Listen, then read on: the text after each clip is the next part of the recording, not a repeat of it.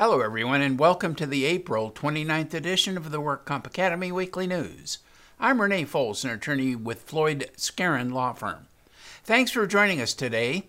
So let's get started with our litigation report. The Federal Trade Commission sued SureScripts, alleging that the company illegally used restraints in an effort to maintain its monopolies over two electronic prescribing or e-prescribing markets, routing and eligibility. The FTC's complaint is the latest example of the agency's commitment to stopping anti-competitive tactics in the healthcare industry that raise the cost of care. Last February, the FTC reached a settlement with Teva Pharmaceuticals, barring that company from engaging in reverse payment patent settlement agreements that block consumers' access to lower-priced generic drugs. And last month, the Commission barred another pharmaceutical company, Impax Laboratories, from entering into reverse payment patent settlements after concluding that Impax used this tactic to block consumers' access to a generic version of the extended-release opioid pain reliever Opana ER. And in a record court victory for the Commission last year, a federal court ordered another pharmaceutical company, AbbVie, to pay $448 million to consumers who overpaid for a testosterone replacement drug because of its illegal tactics to maintain its monopoly over the drug. In the new complaint filed against SureScripts, the FTC is seeking to undo and prevent SureScripts' unfair methods of competition, restore competition, and provide monetary redress to consumers. The FTC alleges that SureScripts intentionally set out to keep e-prescription routing and eligibility customers on both sides of each market from using additional platforms. This practice is known as multi-homing.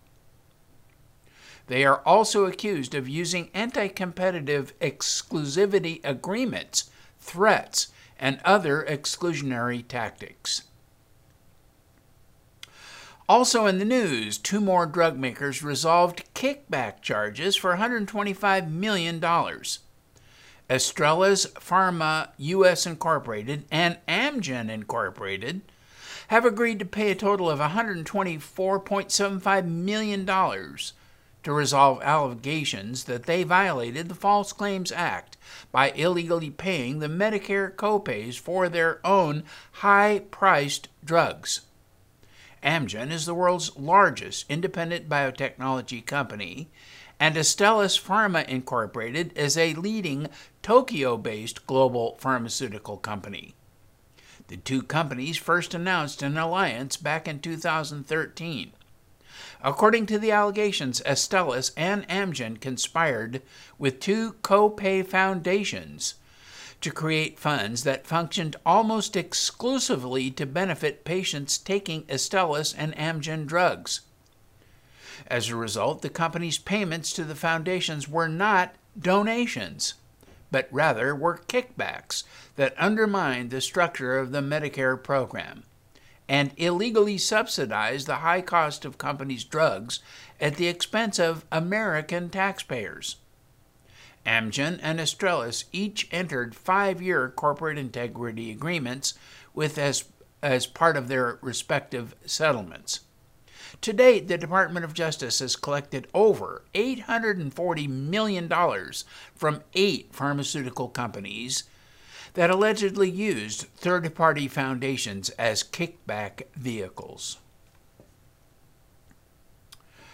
Labor Code 5814.5 provides for payment of an applicant's attorney fee to enforce an award. However, a new WCAB panel decision emphasized that the attorney fee provision requires a specific prior award. Here's what happened in the case of Pena versus Agua Systems. Miguel Pena claimed an injury to the head, neck, back, shoulders, and his psyche. The employer disputed injury to his psyche, but not to the other claimed injuries. An award then found Mr. Pena needed future medical care, but did not decide AOE-COE to his psyche. Later, a psychological PQME found the psychiatric claim was industrially based and recommendations were made for treatment. Pena requested authorization for treatment, and the employer responded by asking if there had been an RFA for the treatment. But in response, applicant filed a DOR to proceed on the issue of treatment for his psyche, as well as a petition for penalties under Section 5814 and for attorney fees under Labor Code 5814.5. The issues at trial also included injury AOE-COE to his psyche, which had not been previously determined. The work comp judge found an unreasonable delay in authorizing medical care and assessed a 25% penalty of the first visit, and also found that applicant's attorney was entitled to attorney fees under 5814.5. However, the FNA did not contain a finding of fact regarding injury AOE-COE to his psyche. After reconsideration, a WCAB panel agreed with the penalty, but a split panel disagreed with the attorney fee award. Attorney fees under 5814.5 are only permissible where applicant has incurred fees in specifically enforcing a prior award. That did not occur here. There was no prior award for treatment to his psyche at the time of trial. In other words, the second trial was not conducted to enforce a prior award, so there can be no award for attorney fees under Section 5814.5. And now our crime report. Criminal charges have been filed against Rochester Drug Cooperative Incorporated. That's known as RDC. It's one of the 10 largest pharmaceutical distributors in the United States. And charges were also filed against Lawrence F. Dowd III, the company's former chief executive officer, and William Pietraszewski, the company's former chief compliance officer, for unlawfully distributing oxycodone and fentanyl and conspiring to defraud the DEA. This prosecution is the first of its kind where executives of a pharmaceutical distributor and the distributor itself have been charged with drug trafficking. Prosecutors also filed a lawsuit against the company for its knowing failure to comply with its legal obligation to report thousands of suspicious orders of controlled substances to the DEA. An agreement and consent decree was announced under which the company agreed to accept responsibility for its conduct and pay a $20 million penalty, reform and enhance its Controlled Substances Act compliance program, and submit to supervision by an independent monitor. The company took steps to conceal its illicit distribution of controlled substances from the DEA and other law enforcement authorities. And the company admitted that it made the deliberate decision not to investigate, monitor, or report to the DEA pharmacy customers that it knew were diverting controlled substances for illegitimate use. But criminal charges against the corporate officers are still pending. A Madera pharmacist and 2 others were arrested in connection with a conspiracy to distribute oxycodone and hydrocodone. A federal grand jury returned a 42-count indictment charging 44-year-old Ifeanyi Vincent Nwachukwu, who is a Fresno pharmacist, with 1 count of conspiracy to distribute and possess with intent to distribute controlled substances and 17 counts of distribution of those controlled substances. Also, 38-year-old Kella White and Donald Ray Pierre, both from Fresno, were also charged with similar offenses. Nwachukwu owned and operated New Life Pharmacy in Madera. He allegedly filled fraudulent prescriptions for oxycodone and hydrocodone, Schedule II controlled substances, and then dispensed the controlled substances to Messrs. White and Pierre. if convicted, each face a maximum statutory penalty of 20 years in prison and a $1 million fine in connection with the drug charges. And a federal grand jury also returned an 8-count indictment against 45-year-old Orlando Gillum of Fresno. He was charged with mail fraud for a scheme that defrauded insurance carriers. Gillum is the founder and CEO of Dunamis Incorporated, which is a group home and a nonprofit that provided services that included alcohol and drug treatment and counseling. Gillum allegedly falsely billed insurers hundreds of thousands of dollars for mental health treatment and group and individual psychotherapy purportedly rendered to multiple individuals. But those individuals did not receive the services billed, and several were not Dunamis clients. If convicted, Gillum faces a maximum statutory penalty of 20 years in prison and a $250,000 fine. And in medical news, injured workers and others have become addicted to opioid medications, which can easily lead to an overdose death. Naloxone treatment is now a safety strategy to hopefully avoid this deadly consequence.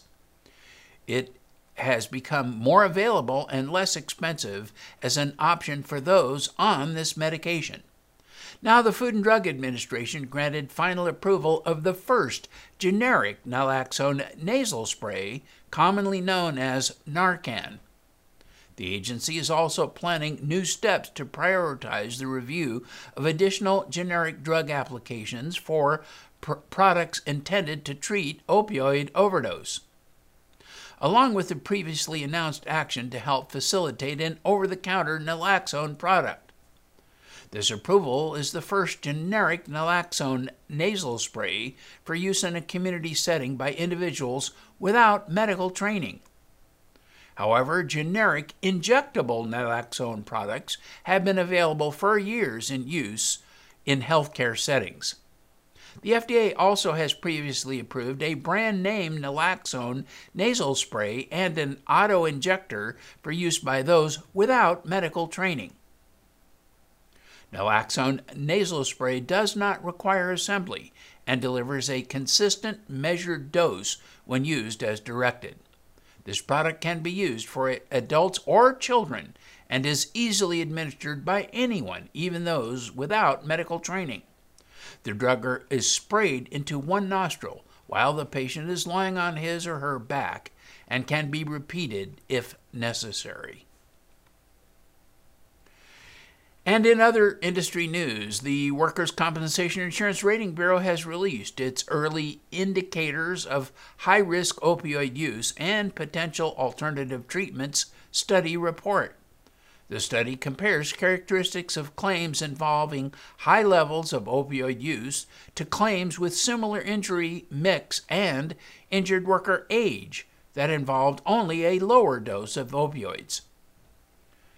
Since 2012, it says the use of opioids has significantly and continuously declined in the California workers' compensation system.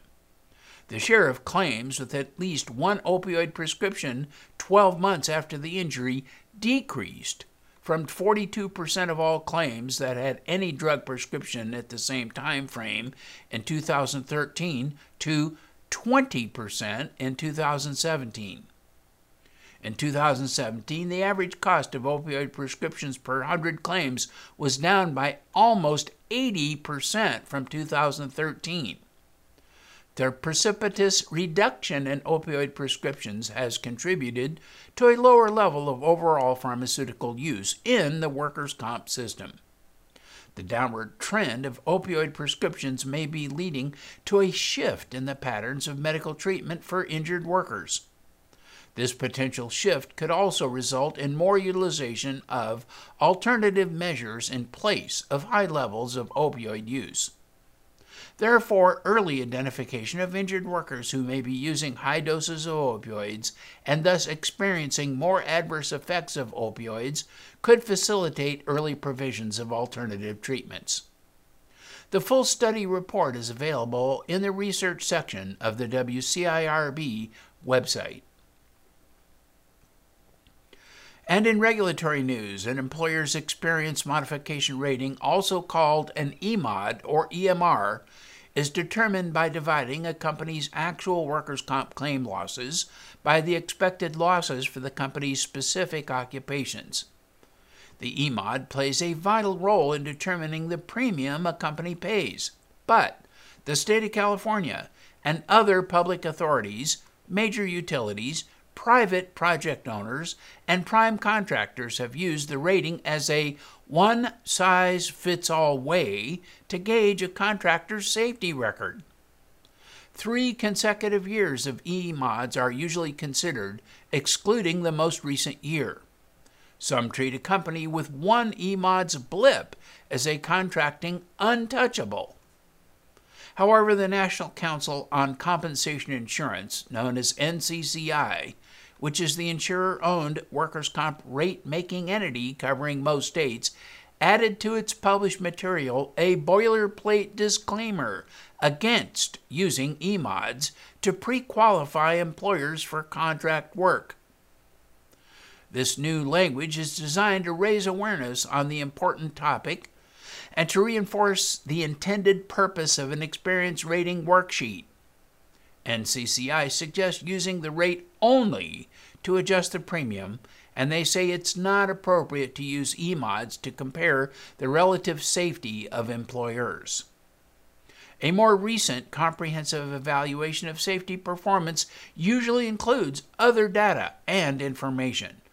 This would be things such as the reason for the higher EMOD, the style of the safety program, qualifications of the safety managers, or OSHA data. But changing the deeply entrenched practice of using EMODs to pre-qualify contractors may not be that easy. Insurance brokers report that smaller contractors are the biggest losers in the EMOD equals safety mindset, and fewer hours worked maximizes the effect of a single claim. And in other financial news, Travelers' quarterly profit beat analyst estimates as improved underwriting and lower catastrophe losses offset a decline in net investment income.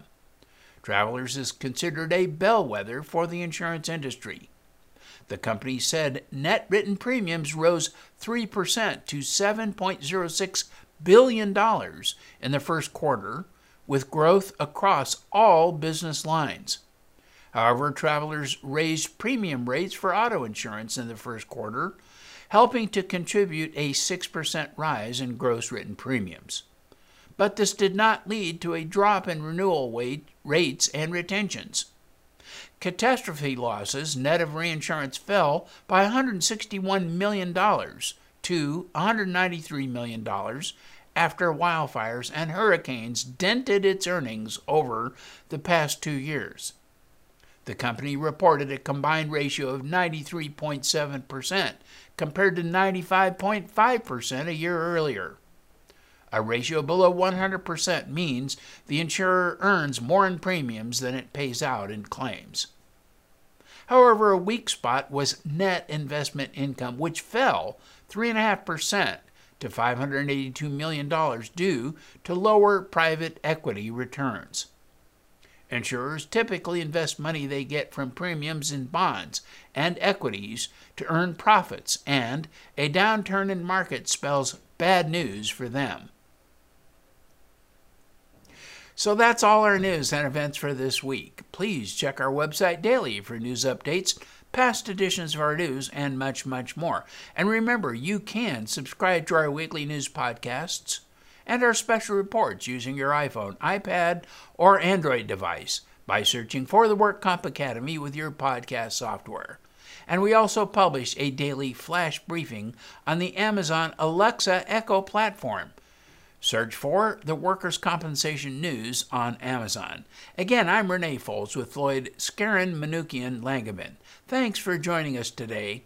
Please drop by again next week for more news.